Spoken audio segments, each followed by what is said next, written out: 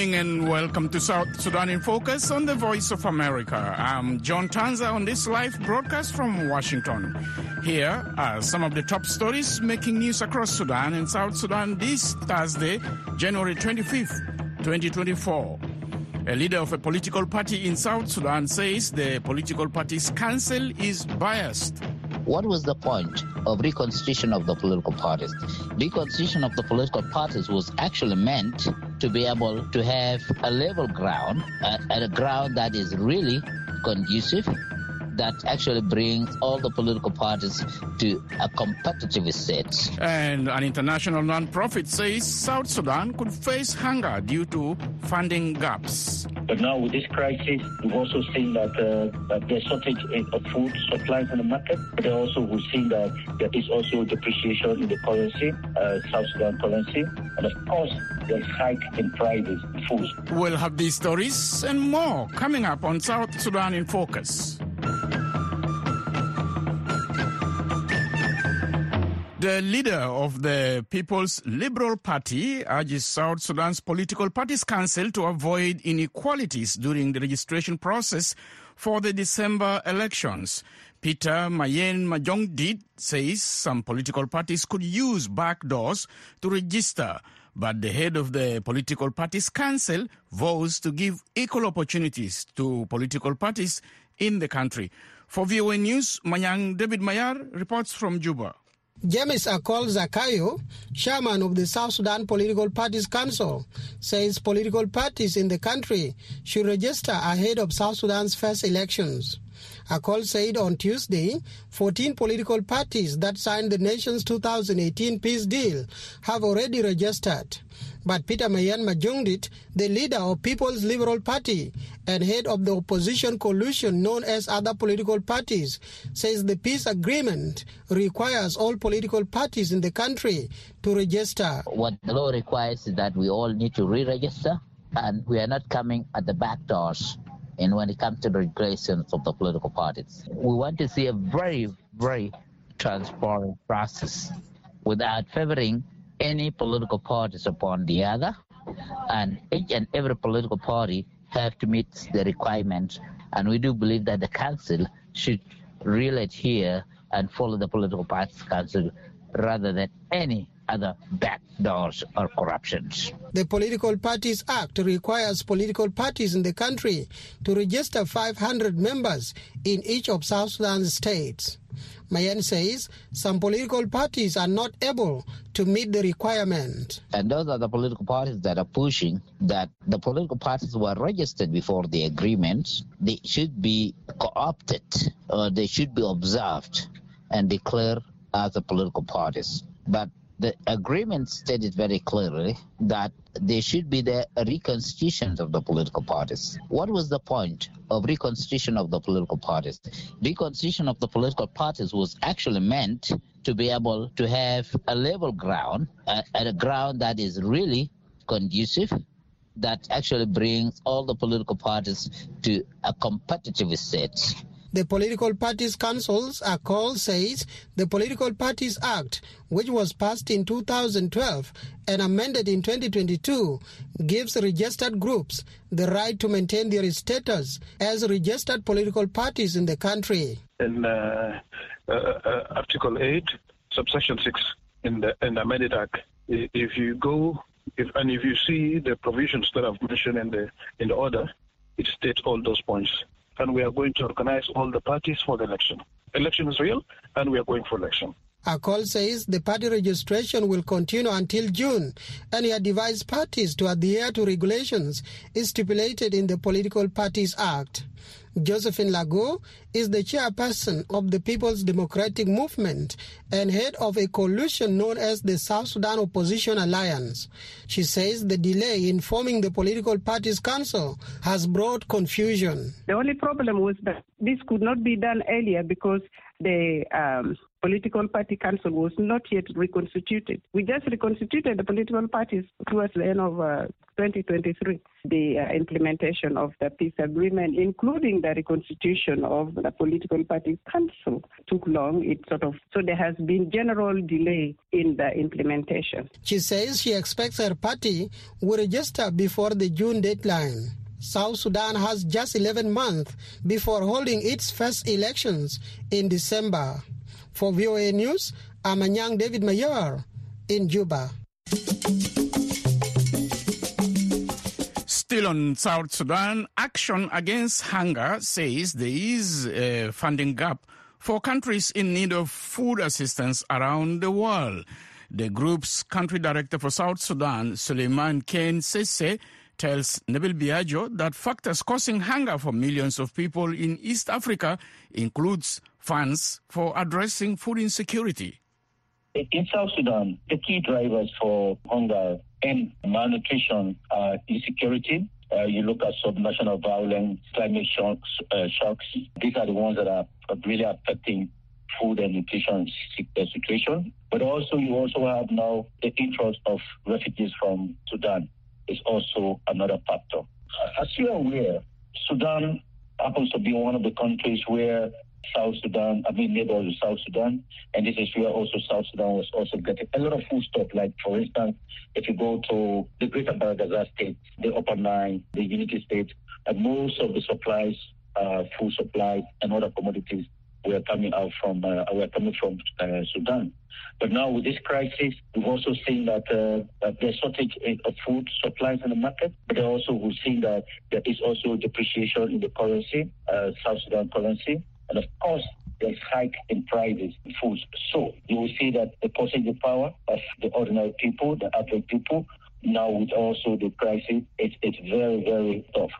Just from the recent snapshot of the assessment that was done from the IPC report, we have about 9.4 million, which is more than 2/3 of the South Sudan population that are in need of humanitarian needs. And now with this crisis happening, like I just talked about, hiking price, shortage of food supplies in the market, these plus other factors I talked about earlier on, really they remain the green of food insecurity in South Sudan. And the report you recently released focuses on the funding gap globally, which is 65%, which is staggering. What is the situation with funding in South Sudan? Last year, we had about, from the humanitarian response plan, what was required to really cater for the 9.4 million we talk about, what was 1.7 billion. It's very sad to say that South Sudan was just able to secure about 48% of that funding. And again, in fact, even for us to get to this point, it was because of some of the emergency funding that came in to support the Sudan crisis. So out of 1.7 billion, only 48%. And this year, from the IPC report and from the humanitarian response plan, what is needed to cater to the need of people in need is 1.8 billion. But we already know that the situation in South Sudan this year is really going to get worse, because we've been told by so many donors, including the USAID, that there is going to be, like in South Sudan, USAID is going to cut funding by 50%. Remember, they are one of the higher donors. Donors like ECHO, the FIDA, they are also cutting funding. And this is affecting every other organization. Yesterday, we just had a meeting with the chair of the Relief and Rehabilitation Commission and the Minister of Humanitarian Affairs. And these are some of the things that we are discussing. As we started, we've seen that the funding situation is going to be worse than last year. And don't forget, the humanitarian need is increasing. And what needs to happen urgently to address this issue, and what is Action Against Hunger doing in South Sudan to address this issue? So first, one of the things that we're doing as Action Against Hunger, we've also embarked on a lot of advocacy, both at country level and also at the global stage. We have a very strong advocacy team. That is one. But also, we also try to see, just like any other organization, we also try to look at prioritization because we still have to respond. The only thing that will happen, we have redefined our response because the target that we have, we cannot make average. So we are going to look at responding to those that are really in critical need. Again, this decision is not only by us, it's also being directed by the various clusters that we have. Remember, our implementation here in South Sudan is being managed by the cluster, the government and the cluster. So we also look at what are the priorities of the cluster. So prioritization, in short, is something that we are going to focus on. But in addition to that also, we don't want to continue doing business as usual. One of the things that we're also planning to do is to try to start working with the communities to be their resilient so that they are also able to stand up to shock. What is happening? We don't see this situation getting better. Like I would say, we always talk about to say South Sudan has become a forgotten crisis. That's Suleiman Ken Sese, the country director for Action Against Hunger in South Sudan. He was speaking with my colleague Nabil Biagio via telephone line from the capital, Juba, earlier today. In the Democratic Republic of Congo, an attack by the Allied Democratic Forces rebels in Beni, North Kivu, has killed 5 civilians. That's according to French news agency.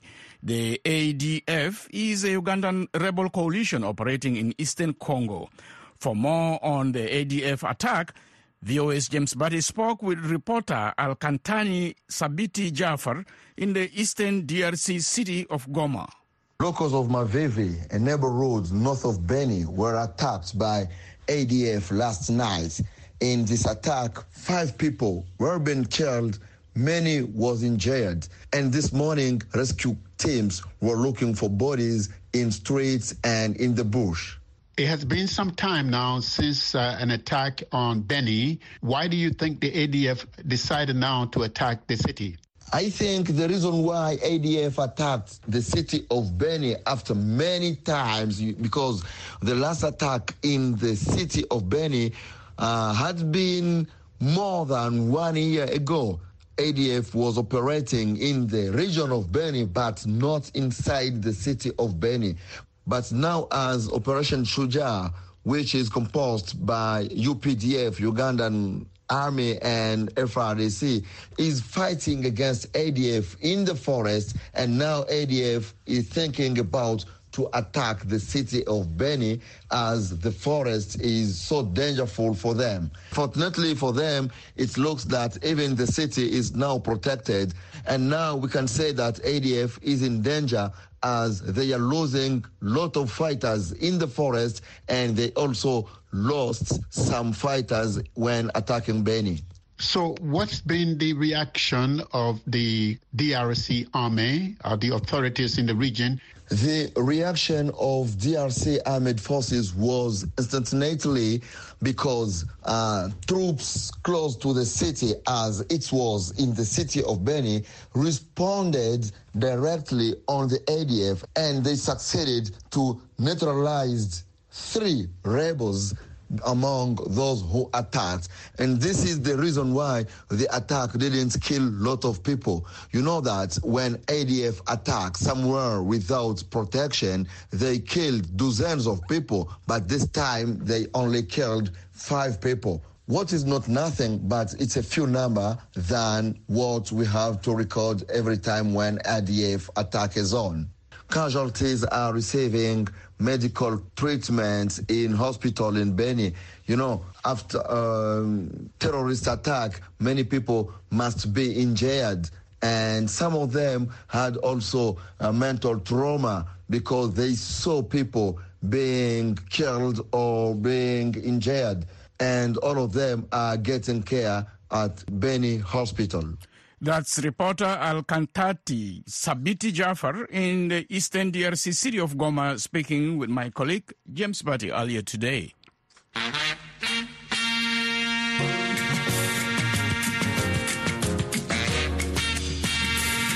You are listening to South Sudan in Focus from the Voice of America. Coming up, Gabon declares a Liberation Day. Find out why after the break.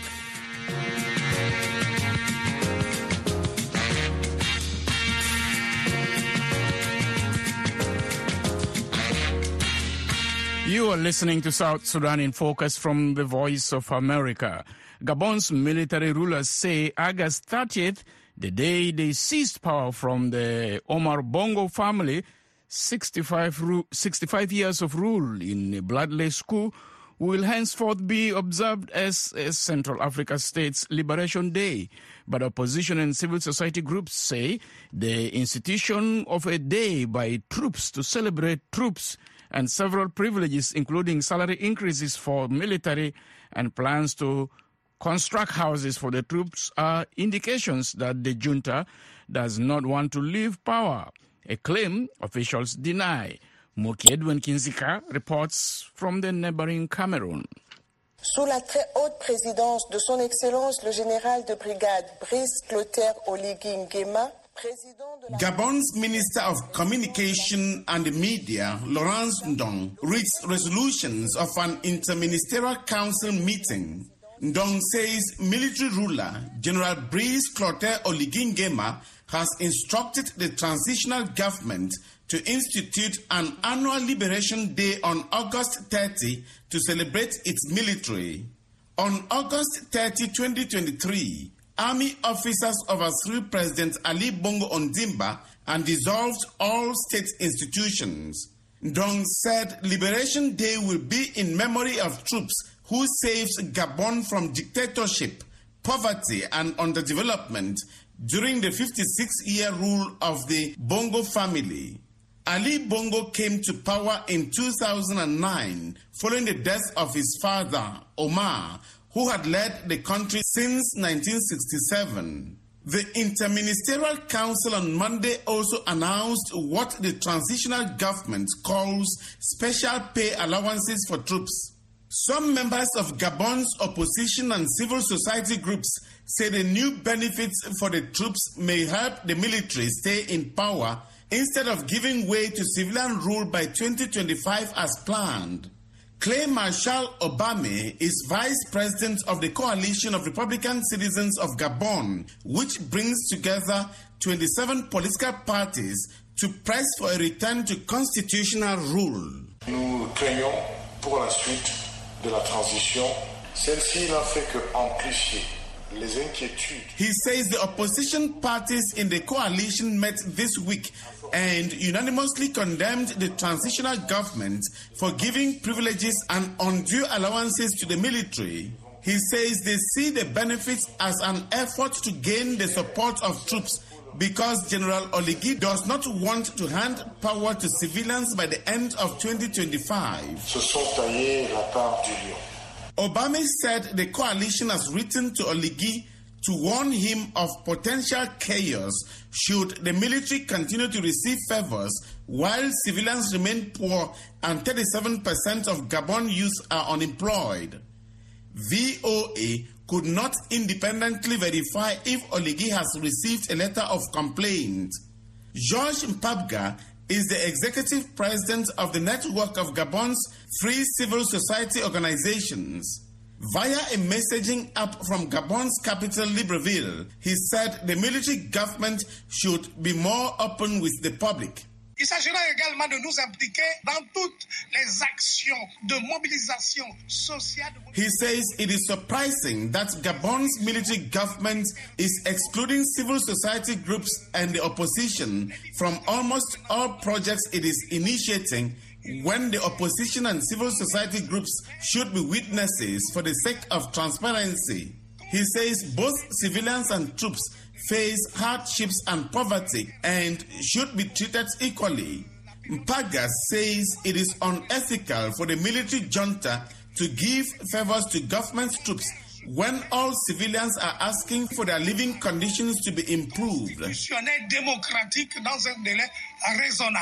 Colonel Ulrich Manfumbi is a minister in Gabon's presidency and a government spokesperson. Dans la mise à disposition des 8 900 postes budgétaires, il n'y a pas que des militaires. Lorsque le chef de... Manfumbi says accusations that General Oligui wants to stay in power are unfounded because troops constitute less than 30% of the close to 10,000 people that have been recruited into the public service since the coup. He says a recent 15% reduction in the price of a 15-kilogram bottle of gas helps all Gabon citizens, not only the military. He adds it is normal to institute a day to celebrate the troops he says saved Gabon. Sécuritaire au niveau de toutes les villes du Gabon. Manfumbi said Oligui has constructed several hundred kilometers of roads, increased electricity and water supply, and reduced the cost of living for every Gabon citizen, not only its military. The military government also says it will build more housing for civilians, not just the military. Moki Edwin Kinzeka, VOA News, Yaoundé, Cameroon. From Cameroon, we move to Washington, where protesters angered over the Israeli-Hamas conflict have taken to the streets in the United States, and some have disrupted President Joe Biden's campaign appearances. VOA's White House correspondent Anita Powell looks at how the issue is playing out on the campaign trail. Caroline Presutti contributed to this report from New Hampshire. Patsy Widakwaswara contributed from Washington. Backed by voters who consider immigration the most important issue in the 2024 race, former President and likely Republican presidential nominee Donald Trump won the New Hampshire primary Tuesday. We have millions and millions of people flowing into our country illegally. They come from prisons and they come from mental institutions. The victory is likely to embolden Trump to pressure Republican lawmakers to avoid a compromise on an immigration deal. He said on social media last week that Republicans should not agree to a border deal unless they get everything needed to shut down what he called an invasion by millions of people. The White House and senators from both parties have worked for months to hash out a deal that would provide $106 billion in security aid for Ukraine, Israel, and Taiwan. Republicans insist that it include funding to secure the border and a tightening of immigration rules. Last week, President Joe Biden said he was hopeful the package would pass at least the Senate. Now, the question is for the Speaker and the House Republicans. Are they ready to act as well? Immigration activists are pessimistic. Leah Parada, Chief Advocacy Officer of the advocacy group The Immigration Hub, via Skype. Congressional Republicans are not willing to put good faith policies on the table that bring into place a humane and orderly processing at the border and maintain asylum. Instead, we're seeing far-right Republicans dominate the debate, including former President Trump. The border issue fires up the Republican base, and passing a bill that Democrats can claim as a win could hurt Republican messaging in an election year, said Norman Ornstein, Senior Fellow Emeritus at the American Enterprise Institute via Skype. They don't want to do anything that might benefit Joe Biden and take this issue of the border off the table for the 2024 campaign. As wars in Gaza and Ukraine continue to rage, foreign policy has become more of a concern among Americans this year. An AP Norg Center poll found 60% of Americans say foreign policy should be a top focus for 2024, up from 41% last year. 35% cite immigration as a top concern, an increase from 27%. Patsy Widakuswara, VOA News, Washington. As the Israeli Defense Forces continue their operations against Hamas in Gaza, children in the West Bank and East Jerusalem are facing their own security challenges as a result of the conflict-related violence. VOA's Cecilia Mendoza reports from East Jerusalem's Arab Beit Hanan neighborhood. 10-year-old Odeh Ahmad Jalin puts on a brave face as family members and friends mourn the death of his younger sister, Rukaya. Odeh says he used to play with her and he misses her now. He says he has lost hope. His 4-year-old sister was accidentally shot by Israeli forces on January 7th while riding with her mother in the back seat of a shared taxi that was crossing the checkpoint near the village of Bet Iksa. Israeli border police say a car driving behind the girl and her mother did not stop to be inspected, prompting Israeli security forces to shoot at the car and inadvertently hitting the car the girl was riding in. Ahmad Jalin is the young girl's father. He says the family doesn't know why this happened. He says they were surprised by the shooting and that his daughter was, in his words, martyred. Ahmad says he misses her, whom he calls his favorite daughter and his youngest female child. Israeli officials said the incident was under investigation. VOA spoke with Jonathan Criggs, Chief of Communications at UNICEF State of Palestine, about the situation for children in the West Bank. 85 children have been killed in the West Bank in the past 12 weeks, in the past 13 weeks, basically since the 7th of October. That is already the double of the year 2022. Living in fear has become a part of daily life for children like Ode, who sometimes confuse reports of the fighting in Gaza with what is happening in the West Bank. Ode says that if he plays outside, he will die because, according to him, now they are bombing schools, universities, and hospitals. The threat of violence is a reality that Rukaya's father is also having to accept. He says destruction, wars, and killing are the reason many children are deprived of their childhood, including his daughter, the children of Gaza, the children of Jenin, and the children of all the Palestinian people, he adds. They are all exposed to gunfire, Jahalin says. It's not just the children, also men, youth, and women. Information to which children are exposed daily. Sujud Hamid is an elementary school teacher in Arab East Jerusalem on the border with the West Bank. They know. They tell us every day how we can learn every day and how we can live normally. And we see other children in Gaza. They die every day in horrible ways. So it's so hard for them. UNICEF's Jonathan Criggs. This is why we are calling all parties to basically restrain and do everything possible to diminish this conflict-related violence. Violence in which children are the most vulnerable. Celia Mendoza, VOA News, East Jerusalem.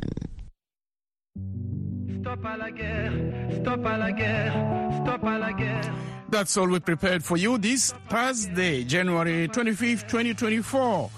We now leave you with Fali Pupa and the song Stop à la Guerre, which means Stop the War.